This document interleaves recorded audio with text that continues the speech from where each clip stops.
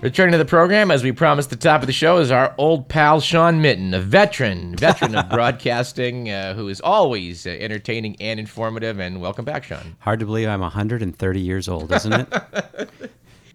Actually, since you said that, I have to bring our listening public the bad news that we reported last year. The oldest woman in the world, Maria de Jesus in Portugal, she passed away in the last week at age 114. So I really am the oldest person alive. That's exciting stuff. Apparently you are. What do you do at that age? Do people just wheeling you around in a wheelchair? They take you to bar mitzvahs and parties and...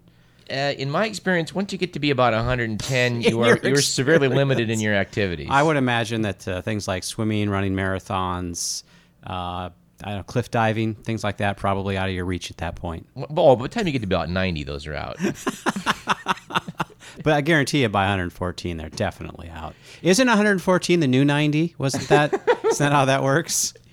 Well, I must say, one of our oldest interviews, possibly our oldest interview we've ever done, was with Norman Corwin, age 95. Sharp as a tack, brilliant guy, and he was sort of joking at the fact that he's not worried about his age because his old man lived to be 112. Holy smokes. So he's got another 12 years left to... He's got a lot... Why can't I be his son? I don't know. I don't have those genes either, so I'm hoping for the best. Actually, everybody in my family died right around 44, so I'm a little concerned right now. Ouch.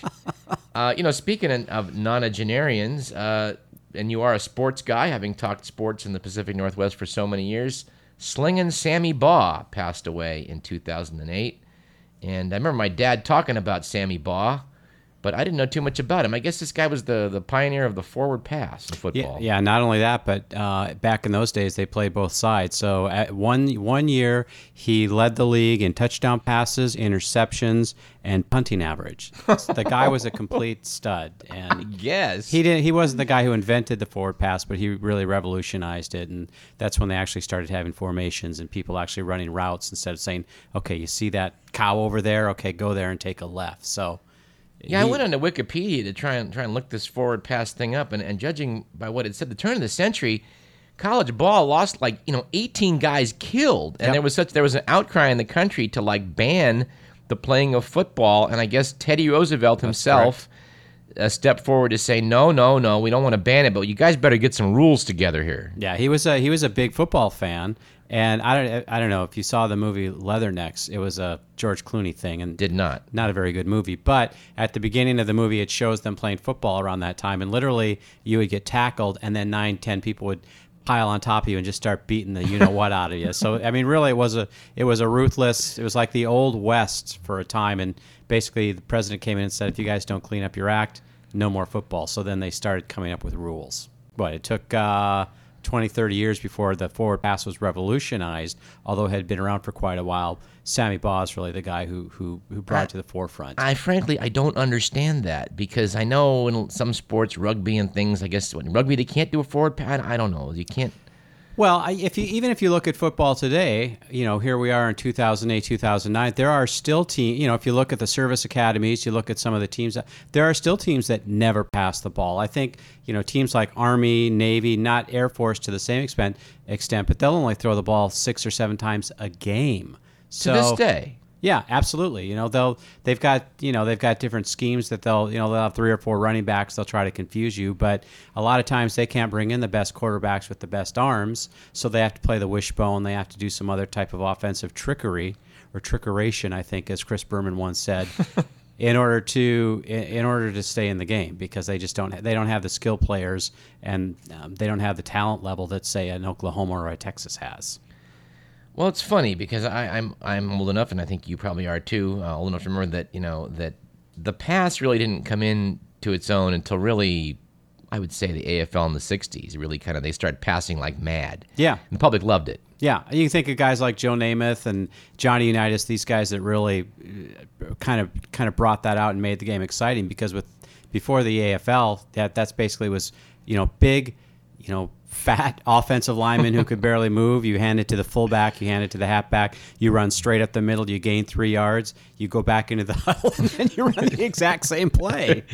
Well, I guess that was what Woody Hayes is famous, 3 yards in a cloud of dust. Yeah, well, he's also famous for smacking an opponent right in the face too, and That's pretty much it for Woody after that. Yes, a guy came on the sidelines, Yeah. an opposing player, and Woody Hayes popped him. Yeah, I can't remember which bowl game that was, but yeah, he basically just smacked the guy and grabbed his helmet, and Woody was not back to Ohio State the next year after that. Remember the takeoff of Saturday Night Live? No. John Belushi playing Woody Hayes. No, I did not see that. They went to an interview with him, purportedly after he was in retirement now, and he's playing checkers with his wife, Gilda Radner. And every time he jumps her, it's like, ha! And then she does a move where she jumps about 4 times, and he pops her, knocks her off the chair. I could see John Belushi pulling that off. It was a good moment. That was a wild time back then. I remember that clear as day, except I cannot remember the team. Maybe we could look that up during a break or something. But that was one of the, if you think about moments in football history, period. Yeah. Clearly, that was one of those ones where, I mean, he was such a great coach for so long, and although Well, I guess his adrenaline was up. Yeah, apparently. When the guy came up to the bench, he got involved. Well, I know. I think the reason for that, he thought his player got hit late by this Oh. guy, and so that's why he gave him the pop. Although, like I say, probably not the smartest thing Woody's ever done. Not on national television. No, you're right. It was a bowl game, and everybody was watching. You are a sports expert, I would say, at this point, having covered it for so many years. Any interesting things that pop into your mind looking back on this past year? Oh, I think the thing that strikes me the most is how little I cared about the Olympics. Yeah. There was interesting hype politically and with the pollution and all, and the things that they did to bring those pollution levels down. I kind of thought that the things leading up to the Olympics were kind of interesting, but I was not all that interested in Michael Phelps. I thought Usain Bolt and his 3 world records, I thought that was great, but I really found myself watching very little of the Olympics, and mostly I've become an ESPN news guy when it comes to the Olympics. I want to see a 60-second snippet. I don't really care to watch the swimming. I've got better things to do with my time. I think the other big news during the Olympics was the USA basketball team finally reestablishing its dominance and once again kicking people by 20, 30 points a game. But in terms of the year overall, you probably know I'm a big tennis guy. I thought that the Wimbledon final between Federer and Nadal, which we went to 9-7 in the 5th set, I thought that was pretty incredible. And I thought, the fact that even though I don't really like the Patriots, the fact that they were 17-0 going into the Super Bowl, playing a team that kind of, had to win 3 or 4 road games just to get into the Super Bowl, and the Giants, I thought that was probably one of the biggest upsets in sports. I don't think anybody saw that coming. That was the last-minute deal. Yeah, that was Plexico Burress, who now is in all kinds. I don't know if you know the Plexico Burress story, but he had Tell a gun us. in his pants about a month and a half ago, and the gun went off and shot a bullet through his leg. Oh, was that guy? Yeah, so he's been in a little trouble prior to that, but he's the guy who made the catch that won the Super Bowl for the Giants that year, and then this year had some injuries, and he's had some other. Well, and by the way, what about that whole thing about the Patriots? They did go 17-0. No one had ever done it. But there's this thing about them, stealing signals and doing all kinds of shady things. When do you weigh in on that? They had been accused of having someone videotape the opposing team's coaches trying to pick up signals and things like that. That was actually the previous year. Interestingly enough, the coach that accused them of doing that, Mangini, who was the coach of the Jets, he just got fired last week, so he's looking for a job. But they lost a first-round draft pick because of that. Bill Belichick, their coach, I think he was fined $500,000 for that. So that was actually a pretty big deal. But I don't, usually what happens now is there are 2 or 3 coaches on the sideline. They're each giving a signal, and the quarterback is looking. I think it would be impossible to pick off signals. The interesting thing is Mangini used to be an assistant for Belichick, so he probably, if anybody knew that kind of stuff was going on, it would probably be him because he had been in that organization for quite a while. So he probably looked up, saw some people running some cameras and thought the worst of it and actually reported Belichick because of that. That's interesting. That's sort of like, that's part of the modern corporate world. I think there's just spying going on everywhere, it seems. I think you're right. I think he as a whistleblower, there's kind of a creed amongst coaches that you don't rat out your own, and I think once he did that, I think that was really his downfall. Not a lot of respect from the other coaches at that point. Aha. Well, let me ask you about, speaking of Olympics. Where do you weigh in on this controversy over everybody having these high tech swimsuits now that get you through the water that much faster? I mean, they I know they offered them to everybody, but I have these doubts that the guy from Liberia is getting one of these suits. Well, I think the suits are around $4,500 or $5,000 a piece. There were a couple of reasons that the swimmers were swimming so fast. That's probably the main reason. Is that, I mean, basically they have scale. I mean, the aerodynamics of that thing, you are literally just gliding through the water, and the resistance is so much. Yeah, but that's just, I think that just comes with, we're in 2009 now, and that's just a technological advance, and it takes them 20 to 30 minutes to strap those suckers on, and I suppose if you have a technological advance, it's available for everybody, then why not give it a shot? But it isn't really available to everybody, is it? I mean, they say it is, but I mean, I just have a hard time believing a guy in Argentina is swimming in one of them suits. I don't know how they determine whether it's the committees of the individual countries. Can we afford to pay for this suit? Can we not afford to pay for the suit? But as you mentioned, it was very obvious that had a lot to do with the records. The other thing is the two outside lanes for all of the races were empty. They didn't have racers in them, so the splashback of the water. During a typical Olympics, every single lane is full. Right. So you have a lot more backsplash coming into the water, slowing people down. In China, what they decided to do with their pool is have 9 lanes instead of 7 lanes. So you've got 2 empty lanes, so there's not that splashback. The water's a lot smoother. The water was a little bit warmer. They really set it up for people to just massively break records. It'd be like if they put little springs on all the shoes of this. I mean, it's just. Is it legitimate? I suppose it is, but it was absolutely set up so that every single... And the thing about it is records are being broken by like 15 seconds. It's not .001. It's like 5 seconds, 10 seconds, 15... Ridiculous numbers, all set up because that's what the Chinese Olympic Federation was trying to do, is they just wanted this to be spectacular. Here we are, we're an industrialized nation, and here are all these wonderful things we've done. I know you can design pools too, to where you can put extra gutters in them. You can do all kinds of things just to really lower the times. Yeah, it was deeper too. It was a lot deeper than pools. So they just really had it all perfectly ready to go. And you get a guy like Michael Phelps and some of these other guys who have the suits on. I don't know if did you see the guys the swimmers? I mean, they're like the bodybuilders of the 60s and 70s. These guys are just. Don't get me wrong. It's not like I'm staring at the guys all day. I'm just saying, I mean, these guys are so incredibly built. They're all like 6'2", 6'3", 6'4". Back in Mark Spitz's day, they all had the mustaches to slow them down. They didn't shave all their body hair. These guys now, I mean, it's just amazing athletically what they look like and how smooth they are through the water. By the way, I have to ask you about the story we heard that back in that era, Mark Spitz had a mustache, and he was breaking records everywhere, and everyone wanted to know how he did it. So he told the Russians that the mustache was the key. So the next year, when the Russians showed up, they all had mustaches. I'm not sure why anybody would buy that. that's. I don't think that was the key. I mean, if you think about the records that he broke and the technology that he had, I mean, they just at that point, just everybody in a Speedo. And he was able to do what he did. The other interesting thing about Mark Spitz is he wasn't even invited to China. They didn't have him as a commentator, and I guess he was pretty upset with the fact that Michael Phelps never called him. Nobody. He's kind of an egomaniac to begin with. Well, yeah, I guess. But nobody was asking him his opinion, his advice when all this was taking place, when his records were finally broken.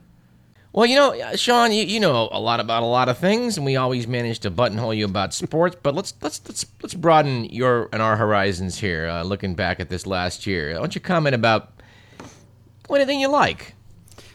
You're just giving me opening the door here. Yeah, you're giving me a blank carte slate. blanche.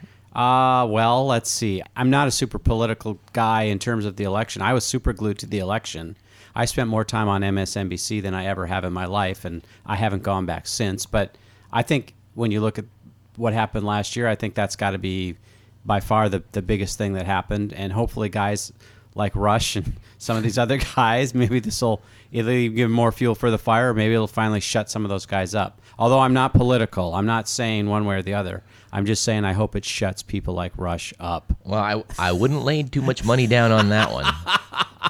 Especially when guys like Oberman and him, I saw that a lot of these guys just signed these big, fat, new 3, 4, 5 year contracts. So they must have something to say. But for me, I think that from a national standpoint was probably the biggest thing, and some of his picks, some of his cabinet picks, also have been a little bit surprising. So I think, is he going to be as good as advertised? I don't know, but I think based on his picks, he's doing the things he said he was going to do. So I'm pretty happy about that. Well, folks are talking about him being transformative, in the sense that Ronald Reagan changed the course of the nation was on, and I don't know. There's a lot of hope for that.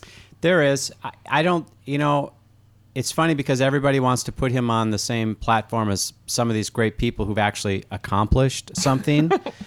But even he, when you listen to him talk, he gives a radio speech every Saturday, and sometimes I listen to that. He is by far the one who's saying, "I'm not your savior. Mm-hmm. Things are going to be tough." Mm-hmm.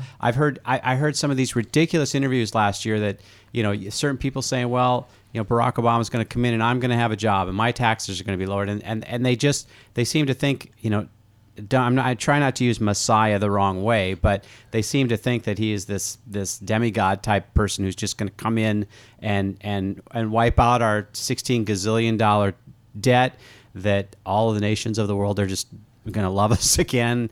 Everything's just going to kind of be taken care of on January 20th. It's like we have a blank slate, and I just don't necessarily know if that's going to be the case. Well, we shall find out, won't we?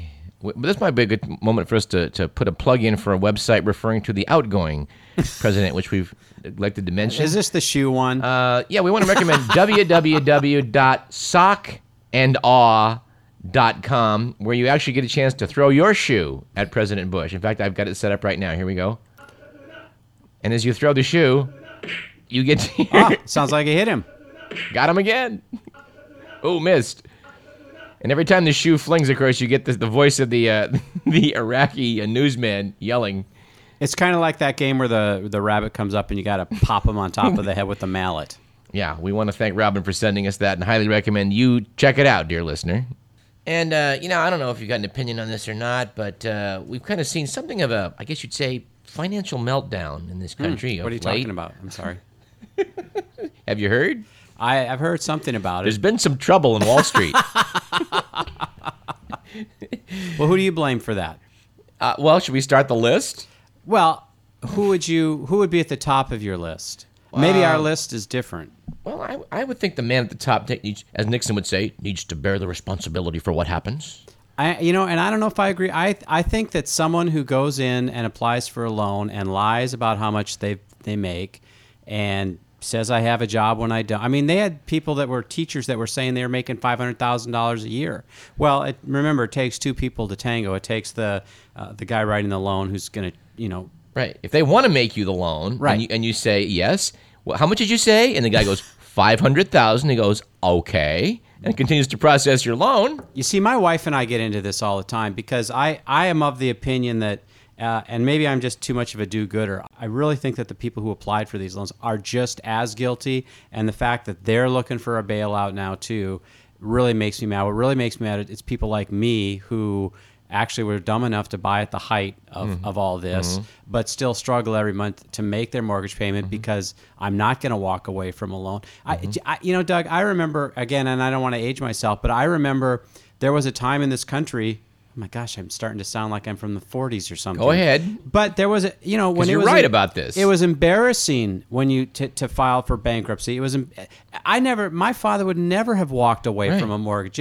It's not. I mean, you got people that are literally dropping off the keys, but not before they take the refrigerator and the washer and the dryer and tear the cabinets out, and then they walk away. I guess the banks now are paying people not to pull crap out of these houses before they leave. It's absolutely ridiculous. It is. It really, you talk about something that grates me. That grates me so much because and then you hear the stories of people who are going out and buying a second house while they're still in their first house. As soon as it goes through for the second house, they're dumping the first house because they paid too much for that house. So they're going to, because they've already got the second house already financed, they're going to go ahead and they're going to default on the first house.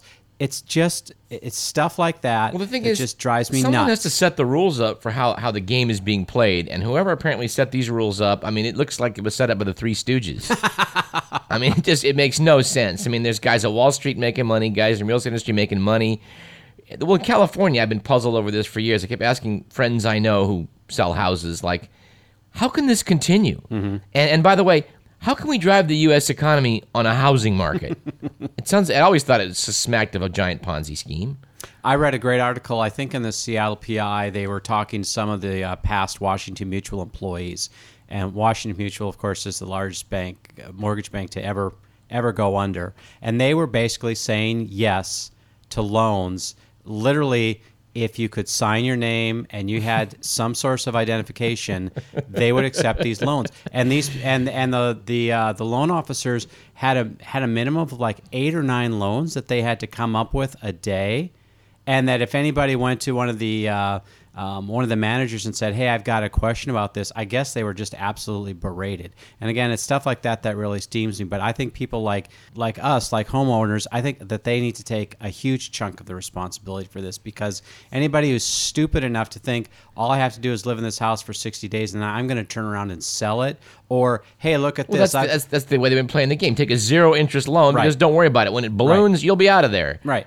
But people are finding it so easy to walk away, and that's the part that really bugs me. And from what I've been reading, we're also on the verge of a huge problem with credit card defaults, and they're saying it could actually be worse than the defaults on the homes, where you have so many people that are so far behind in their credit cards, and they're just going to walk away. How about Bernard Madoff? He apparently he's about 50 billion short. Yeah, he's a little short. And he's out. He's not in jail. He's walking the streets. I guess somebody stole a statue of his a couple weeks ago and then put a sign on it and brought it back and said, "This is what you do. After you steal something, you need to bring it back," kind of thing. And again, I would say, unfortunately, I feel bad for everybody who lost money. But again, shame on you when someone is telling you that I can offer you a 20, 25%. If it sounds too good to be true, it usually is. It's impossible to beat the market at that rate for that long. I mean, those people had their heads in the sand. And again, then we've got people trying to blow the whistle on this guy. Other investors saying, this guy can't be doing this legitimately. He simply cannot. You must go in after him because he's running. One guy said he's running a Ponzi scheme. And he totally nailed it. And the SEC kind of went, just whistling away. Well, Sean, it's always a pleasure, and we need to have you back regularly, I think, in 2009. Anytime you need me, just give me a call. All right, we'll do that. That was Sean Minton, former broadcaster extraordinaire from the Pacific Northwest, who covered the Seattle Seahawks, the Seattle Supersonics, the Portland Trail Blazers, and was actually, for quite a while, a weatherman on TV.